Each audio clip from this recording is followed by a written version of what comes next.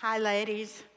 Welcome to Women in the Word. What a great day it is to be studying the truth of God's Word together. I'm Shelley Davis. I'm part of the Women in the Word teaching team. I love being here with you each and every day that we do this together. How many of you have a big sister? I did. She was a great big sister, She went to the Lord 18 months ago. I miss her every day. I still do that thing where something happens in my life and I pick up the phone to call her before I remember that doesn't work anymore. But if you had a big sister, then you probably understand what I'm talking about when I say big sisters rule. Big sisters rule. And if you are a big sister, you're saying, of course we do. Of course we do. So I want to share with you some of the big sister rules that were unspoken in our relationship. And she held these rules and imposed them on my life simply because she was born first. She was born first, and I could never argue with that. No matter what else I could argue with, that was something I could never argue with. So here are a couple of our big sister rules that were unspoken in our house. The first one was she was always right. She was always right. No matter what it was about, there was really no point in my arguing with her because she was always right. Secondly, she always picked the game we played. If I wanted to ride bikes and she wanted to play dolls, I can guarantee you we were playing dolls. That was the end of the story. The third one was if there was something we were supposed to share, like the hair dryer or the bathroom, for some reason, she was in charge of scheduling my time with it. You know, she would say, oh no, don't use the hair dryer this afternoon. I'm going to need it, Or you're going to take your bath first because I'm watching TV. So she was definitely in charge of me. As adults, we laughed and laughed and laughed at all the things that she made me do and how I totally did them. I was just that little sister that tagged along and said, okay, I'll do that. I'll clean up your room. I'll do whatever. We're going to open our Bibles together this morning. We're not going to talk about big sister rules. We're going to talk about God's rules for the nation of Israel. Let's pick up on that story where we left it last week. The Israelites were camped at Mount Sinai. They've spent 3 days consecrating themselves to meet their holy God. Moses has gone up and down that mountain countless times. And now the entire nation of Israel is assembled at the foot of the mountain, prepared to hear the voice of God. And we're going to pick that story up in chapter 20, beginning in verse 1. So read that with me. And God spoke all these words, saying, I am the Lord your God who brought you out of the land of Egypt, out of the house of slavery. What we have here is the beginning of what we know is the Mosaic Covenant. Now, the Mosaic Covenant was a conditional covenant where God makes obedience to his laws the condition for the nation of Israel to receive his blessing. Now, for the conditional Mosaic Covenant, obedience equaled blessings. Disobedience equaled curses. You can read all about that in Deuteronomy. As God begins giving his law here to the nation of Israel, he uses the framework of an ancient Mideast treaty that's called a Suzerain Treaty.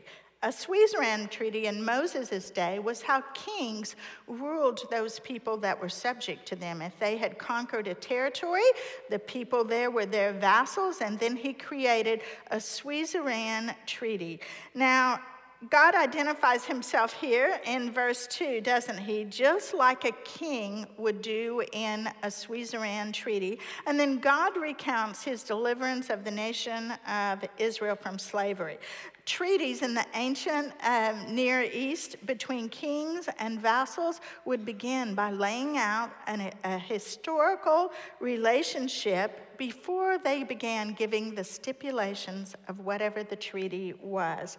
God's historical relationship with the nation of Israel is that he is the one true God, and he has rescued them from slavery out of Egypt. He is Israel's deliverer. That's his historical relationship with them. And they are to obey the laws that he will be giving them as stipulation of his covenant, simply based on these two things: who he is and what he has done for them. Okay, so let's read some more. Let's read beginning in verse 3. You shall have no other gods before me. You shall not make for yourself a carved image or any likeness of anything that is in heaven above, or that is in the earth beneath, or that is in the water under the earth. You shall not bow down to them or serve them, for I, the Lord your God, am a jealous God, visiting the iniquity of the fathers on the children to the third and fourth generation of those who hate me, but showing steadfast love to thousands of those who love me and keep my commandments. You shall not take the name of the Lord your God in vain, for the Lord will not hold him guiltless who takes his name in vain.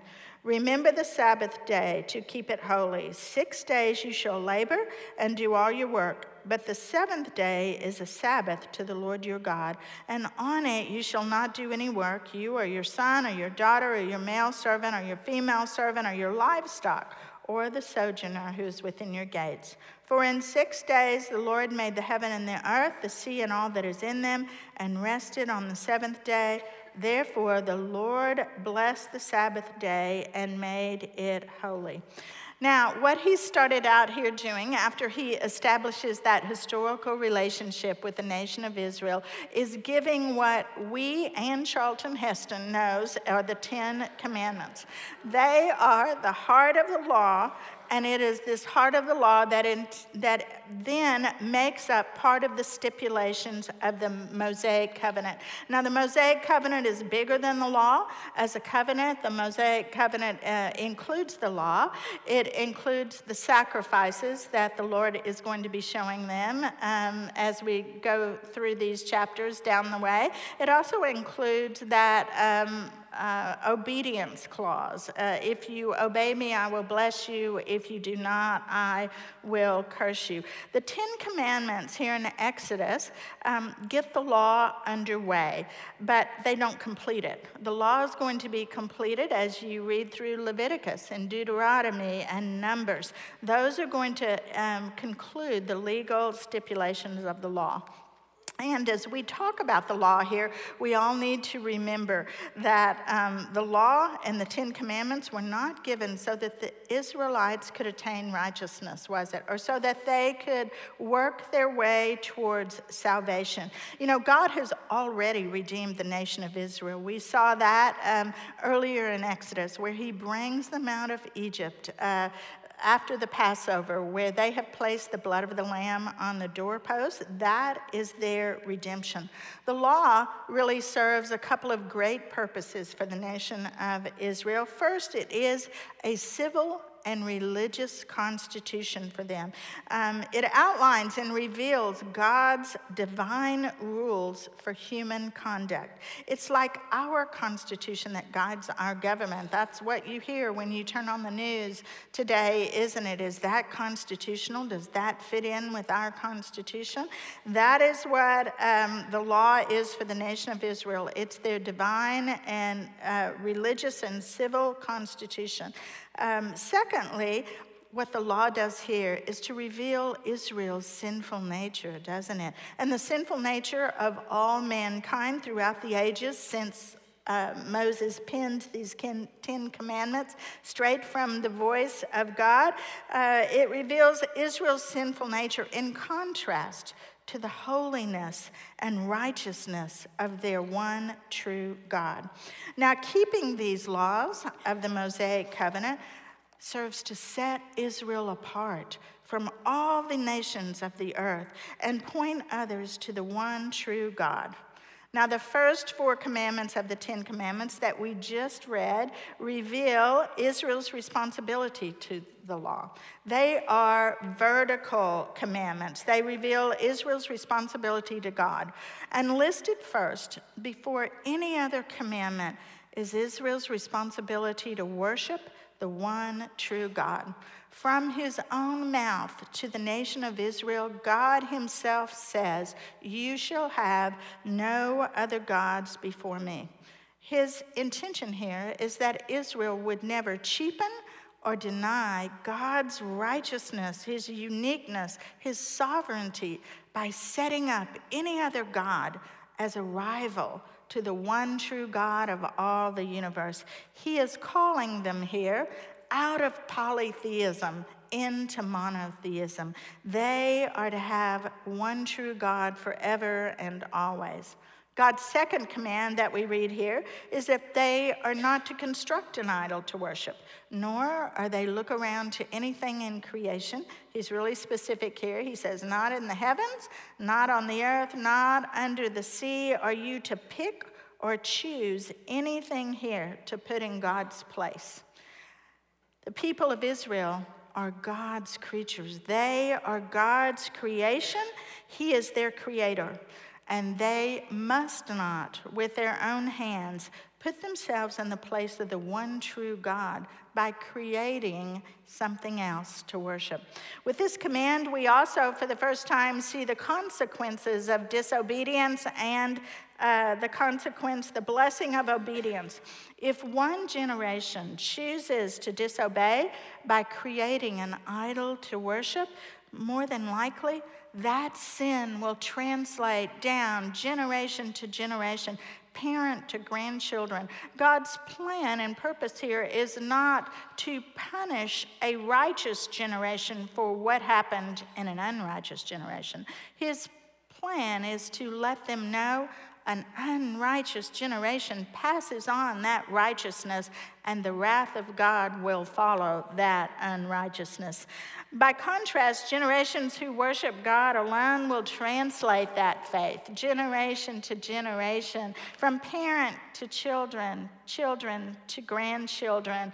I heard such a great illustration of this recently in the evening Bible study. There was a gal in there that gave a praise. She is a godly and faithful gal, and she stood up and told how she had been keeping her triplet grandchildren.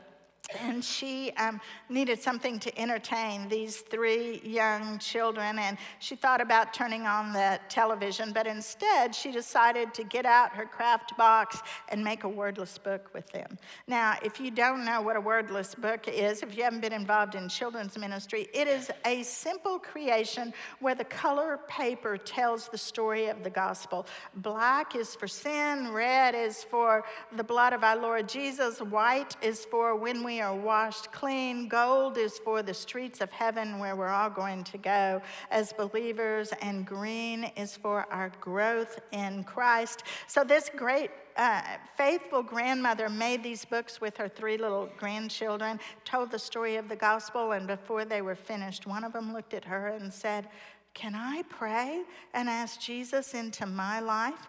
And so she did. She said it was a remarkable moment and opportunity. And then a little while later, when the kiddos had gone off to play, another one came and crawled up in her lap and said, "Would you tell me that story again?" And then that kiddo prayed and accepted Jesus. These are the blessings that fall on future generations of those who love and obey the one true God. Now in verse 7, we see commandment number 3, you shall not take the name of the Lord your God in vain. Your translation may say misuse the name of the Lord your God. And you know, over the years, we've probably all heard someone who used God's name in a frivolous or even terribly inappropriate manner. And most of us really didn't have any recourse except to simply ignore it, didn't we? But God does not ignore it. God definitely does not ignore it when we misuse his name. God's name describes his very character, his attributes, his righteousness, his holy nature. God's name is the essence of all that he is. And as such, his name must be protected and revered and respected. This command also includes, along with using God's name in an inappropriate manner, it includes using God's name of the Lord to invoke an insincere or false oath. Look at Leviticus 19 on your verse sheet, which I have to find here real quickly. Okay, ladies, someone may need to bring me one. I know I have one. Oh, what? I found it. I got it. It was behind these great leader forms, small group leader forms that we took this morning. So I just want to encourage you all, because God obviously put it right here in my lesson, to say, please fill in your leader forms if you have them. So Leviticus 19:12 says, "You shall not swear by my name falsely, and so profane the name of the Lord your God. I am the Lord." Using the Lord's name for evil or selfish reasons not only brings dishonor to him, it's an effort to use his authority for our own personal gain.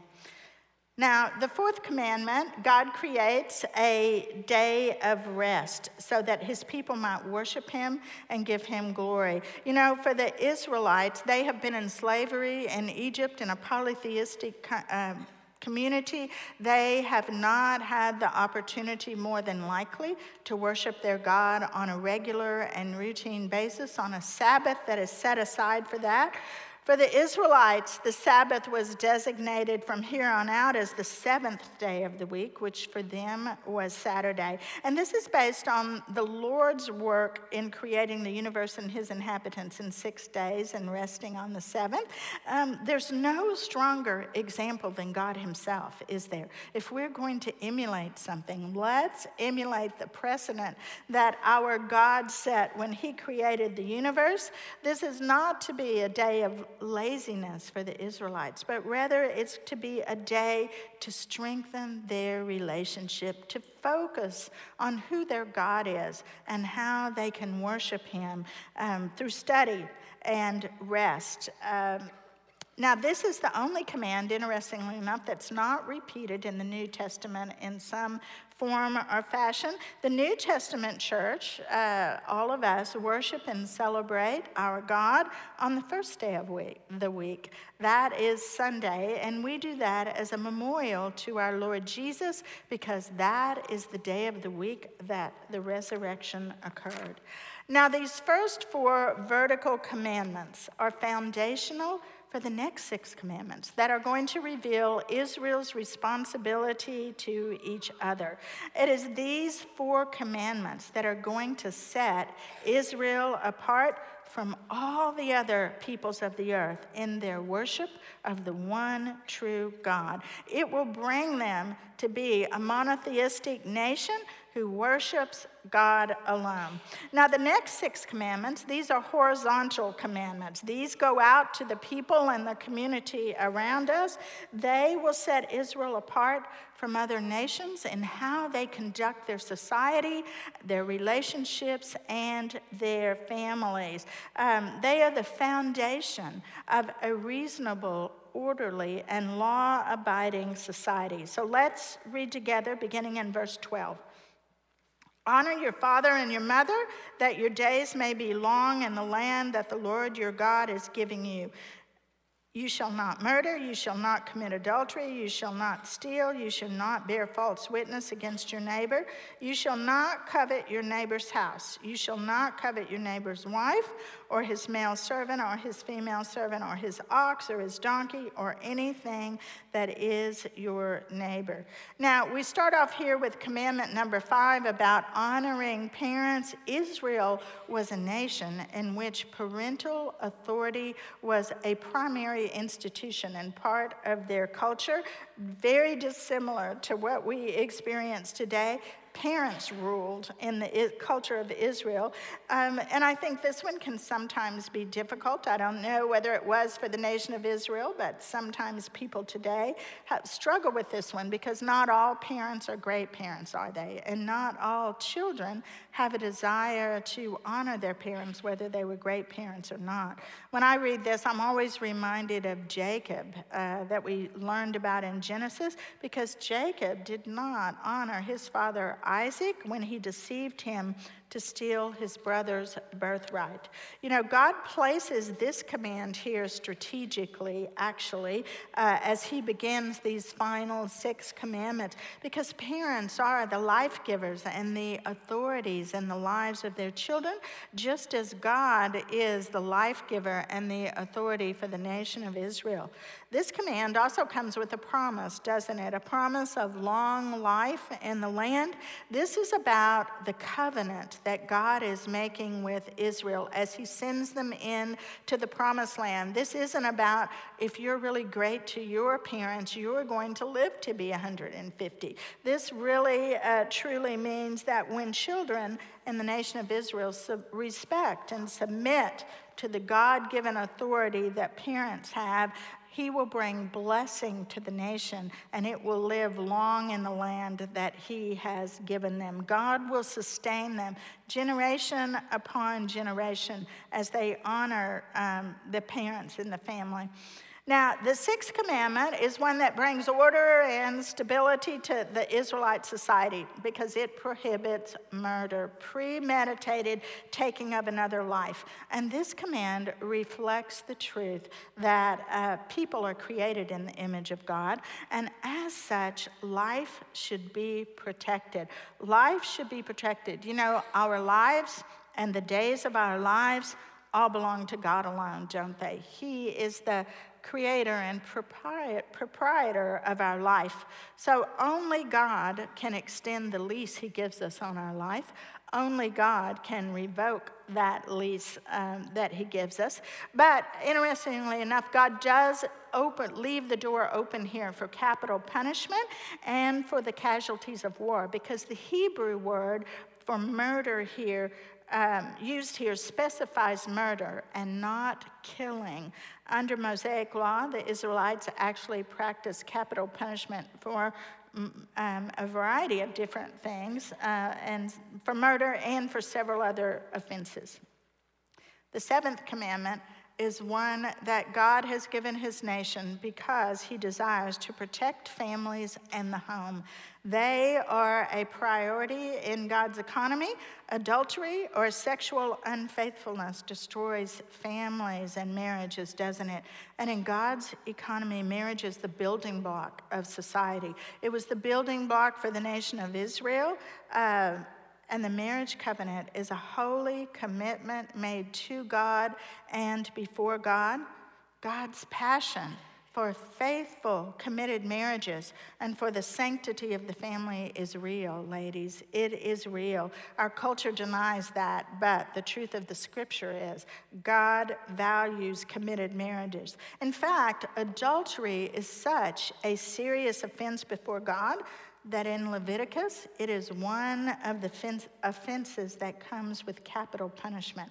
Look at Leviticus 20:10 on your verse sheet. If a man commits adultery with the wife of his neighbor, and both the adulterer and the adulteress shall surely be put to death. That would rock our culture, wouldn't it? The 8th commandment protects individual property.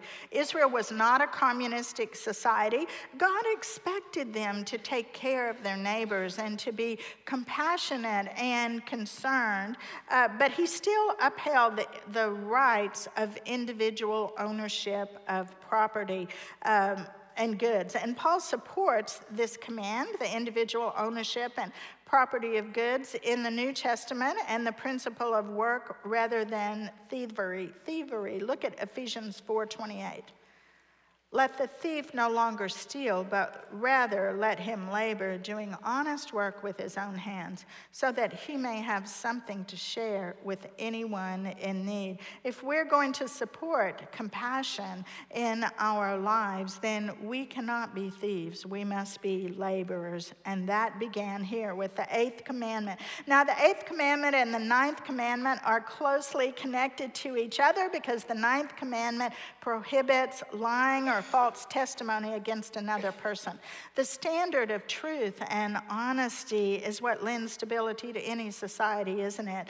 Protecting people's reputations was important to God. It provides safeguards for the ability to provide law and order in the court and legal system. If you could never trust anyone's testimony in court because they were bringing false witness, the entire legal system would not stand. And taken with the 8th commandment to not steal, what does that tell us about our God? It tells us that God's law and his heart condemns dishonesty in general. God is a God of truth and honor. Now, the 10th commandment concerns desiring things which are not ours. Now, it does not condemn coveting or desire in general, does it? It's okay to want a better job. It's okay to hope someday you will be able to buy your own home or have a spouse or have your own children. What is prohibited here is the coveting of what rightfully belongs to someone else. Hoping or dreaming to have things that are good or proper is not contrary to God's law, as long as it doesn't do one of two things. As long as that longing doesn't replace God as an idol in your life. If your longing for a spouse or a new home replaces God, then it has become an idol, and that is wrong. It's also wrong if it leads us into sinful behavior, isn't it? If coveting or desiring something so strongly, it becomes the starting point for stealing or even adultery, that is wrong as well. So God calls us all here to respect what belongs to others, both in thoughts and in actions. Now, these 10 commandments are only the beginning of the stipulations of the law that are part of the Mosaic Covenant. But certainly, they are the heart that everything else is built around. They reveal the character and the nature of God. They also reveal what he desires for the character and the nature of his people.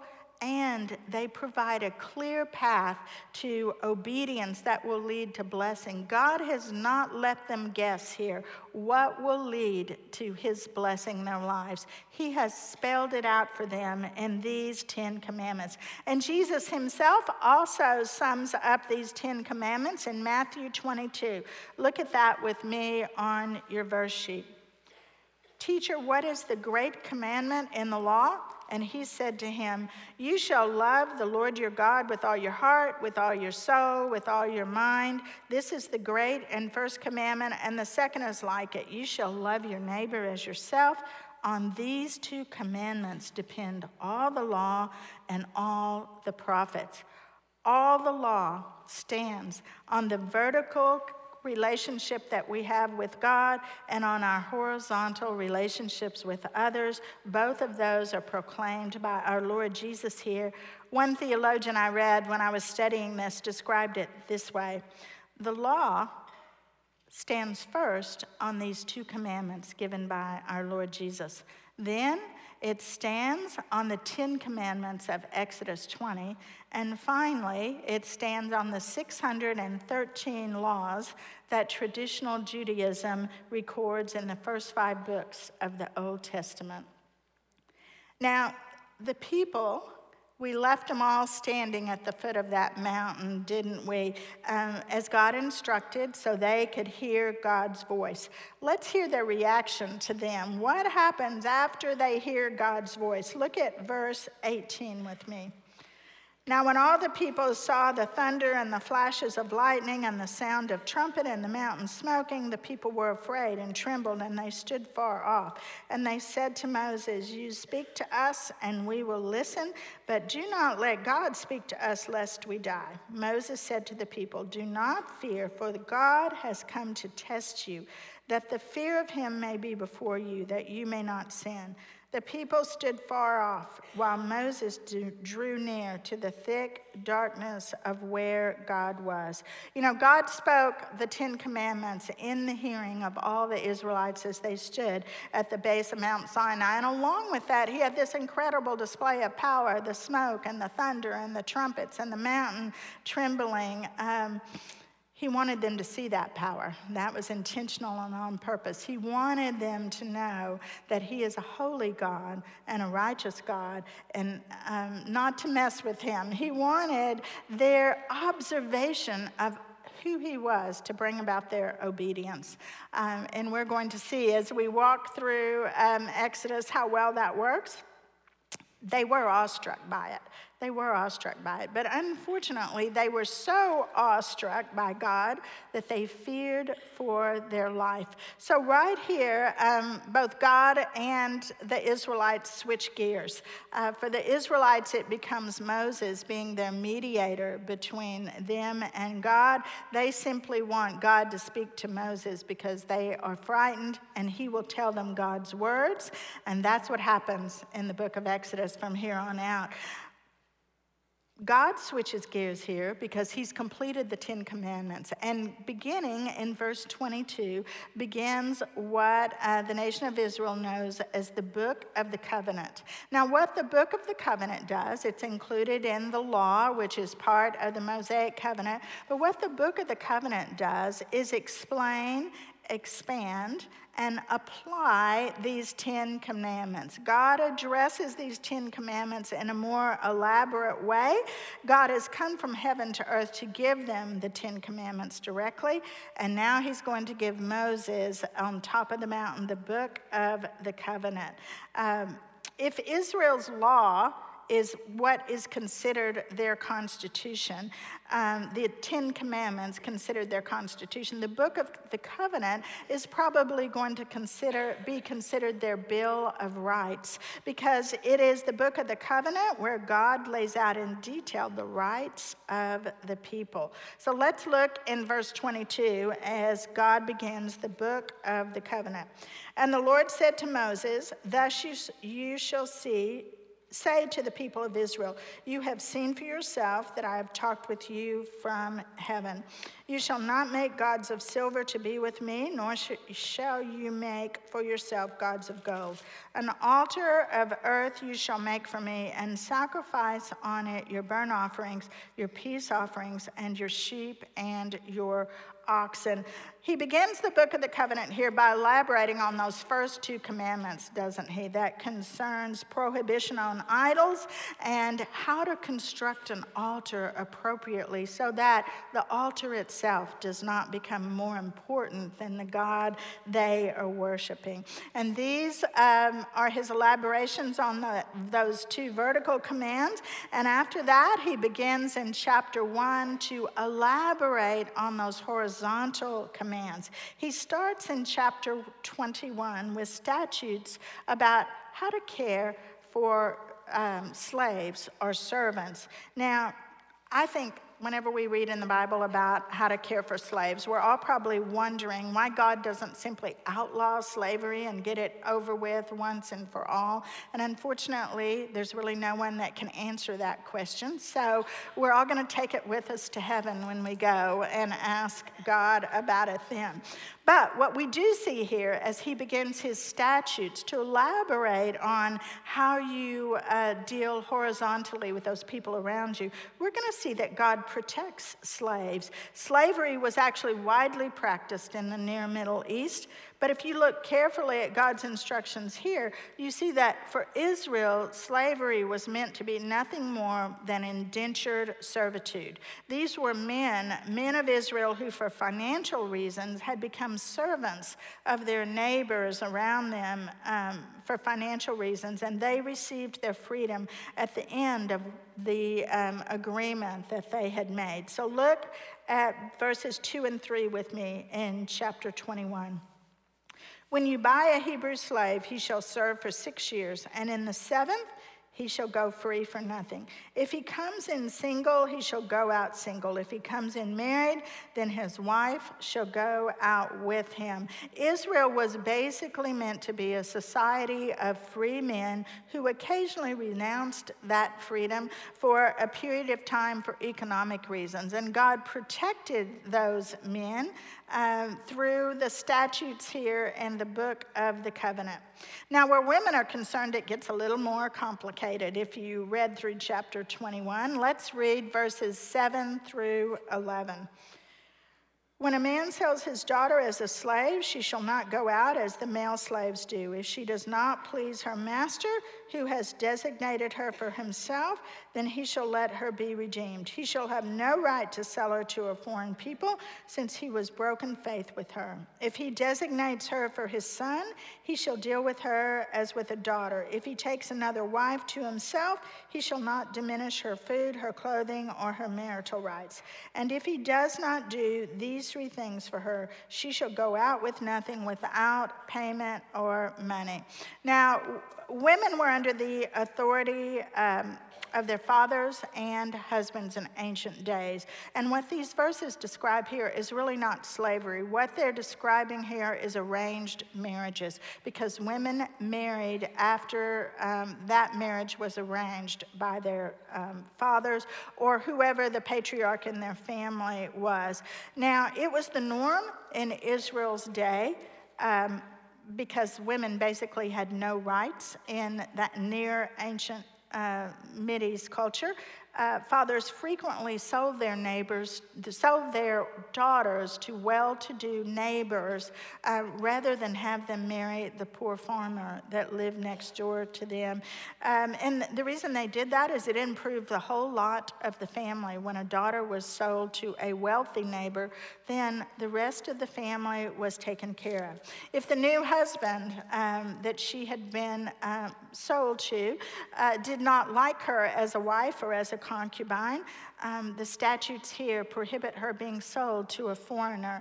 Remember how Joseph was sold as a slave when merchants came by. You could not do that to a wife in this culture. If she was married to a son, she was treated like a daughter. If there was another wife, then she was to be cared for just like she had been before.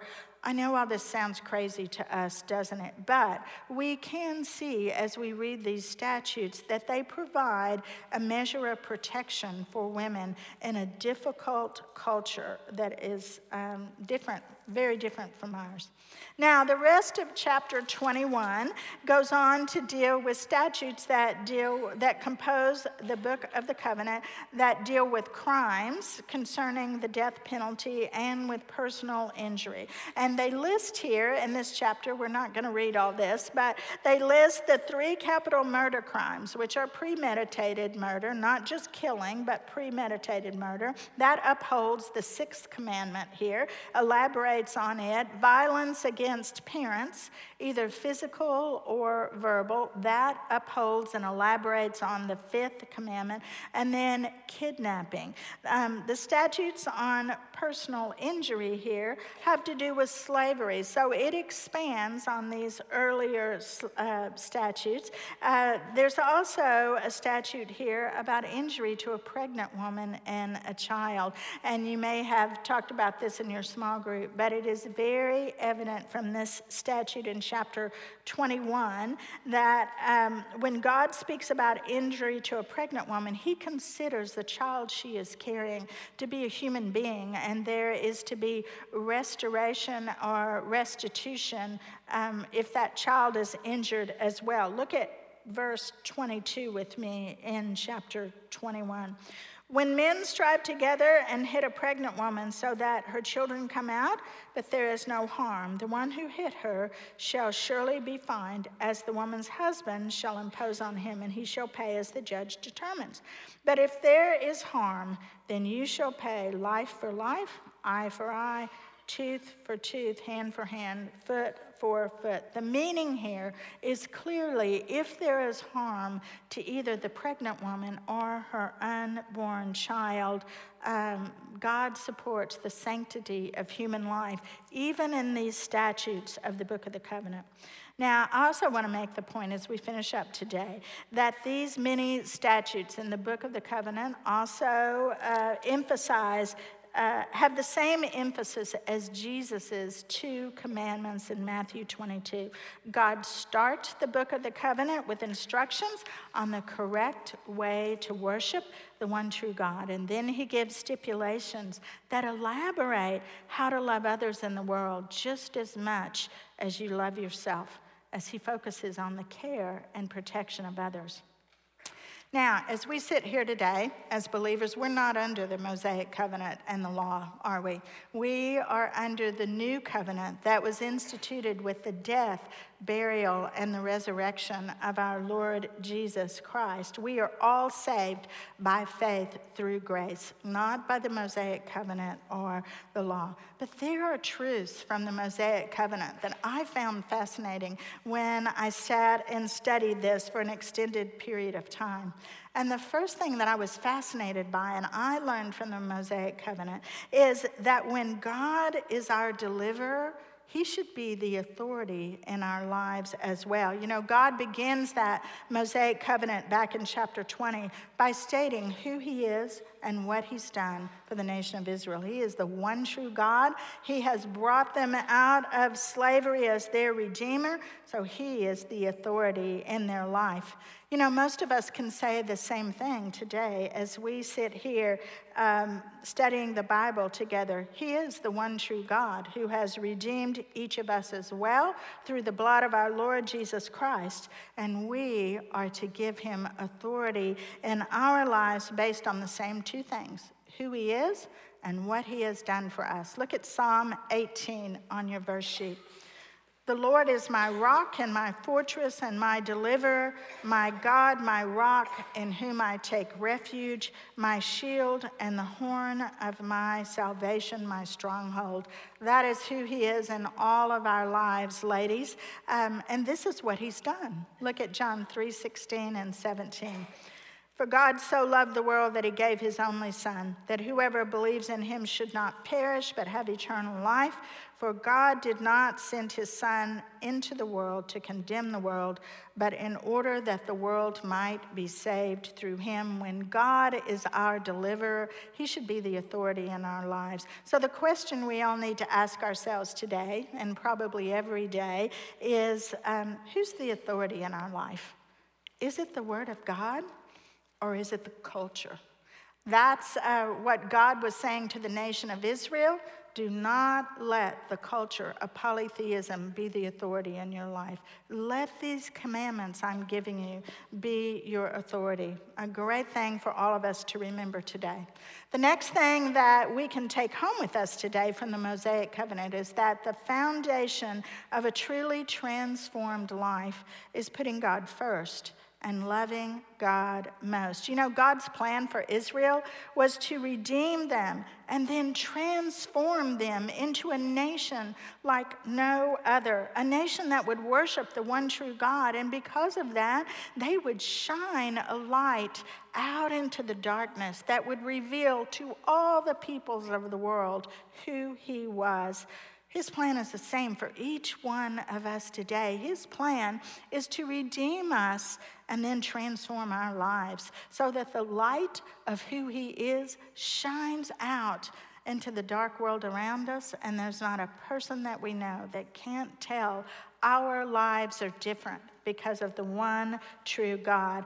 A couple of weeks ago, Ted said in one of his sermons that John 14:6 needs to be the lens for our worldview.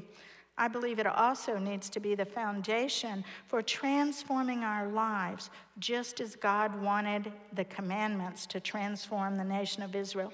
Look at John 14:6 on your verse sheet. I am the way, the truth, and the life. No one comes to the Father except through me.